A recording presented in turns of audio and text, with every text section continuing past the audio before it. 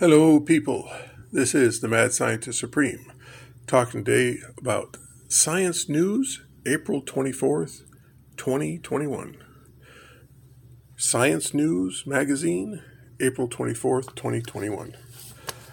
Had an interesting article, page 12. A plant gene made it inside an insect to make the insect resistant to a toxin the plant gave off. See, the plant was resistant to its own toxin. Well, a few million years ago, a particular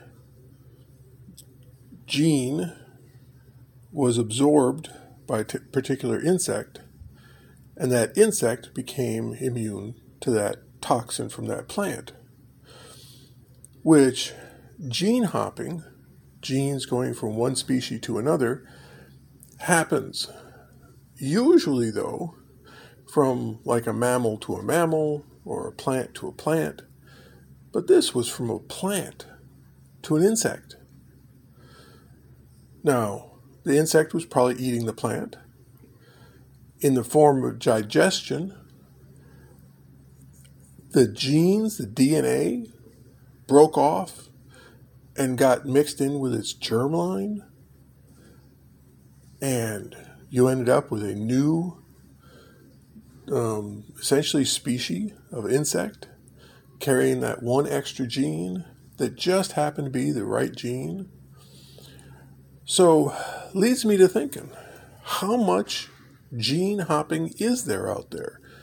I mean, for this one gene that was so needed by that insect so it could eat that one plant and wouldn't get poisoned by it, to get that switched over,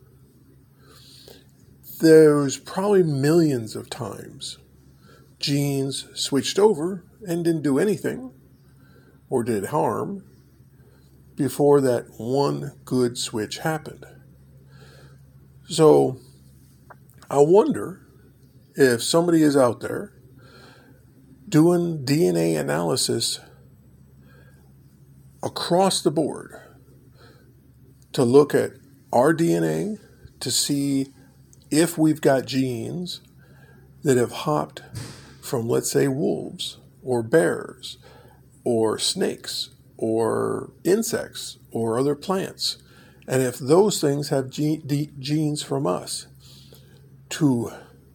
we have a tree of life where the first bacteria spread off, became sponges, became fish, became land animals, insects, etc.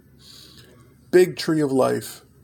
All of us descended from one initial spark of life.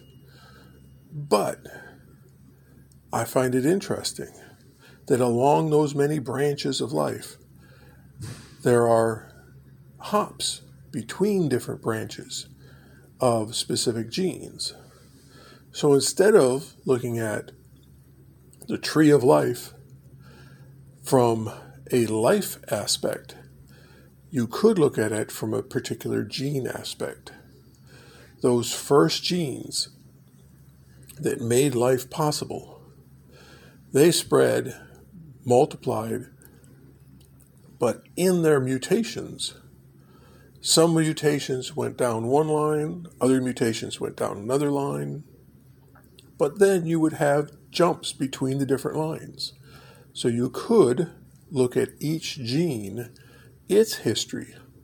If we went back and looked at this particular plant gene, we would be able to trace it back to its origin, probably over 1 billion years ago, and trace it forward and find, they say, about 80 million years ago, it switched over from the plant to the insect. But it is also possible that genes switched over to other animals or insects. We could start checking. It would take an enormous database, an enormous amount of research. Yes, but we could find how we are interrelated even among life on Earth. So We may share genes, we do share many genes from history with rabbits. But after the split between rabbit and human, we may have had genes jump after the split. So we may be closer related to the rabbit than we thought, just having a few genes jump over. We may be related to, well, we are related. If you go back to the very first spark of life on Earth, we're related to everything. But just how closely, you could go by the tree of life or by the spread of genes. And by the spread of genes, some of us may be closer to some branches than others. Just found that fascinating. Science News, April 24th, page 12. Thank you very much. This has been the Mad Scientist Supreme, signing out.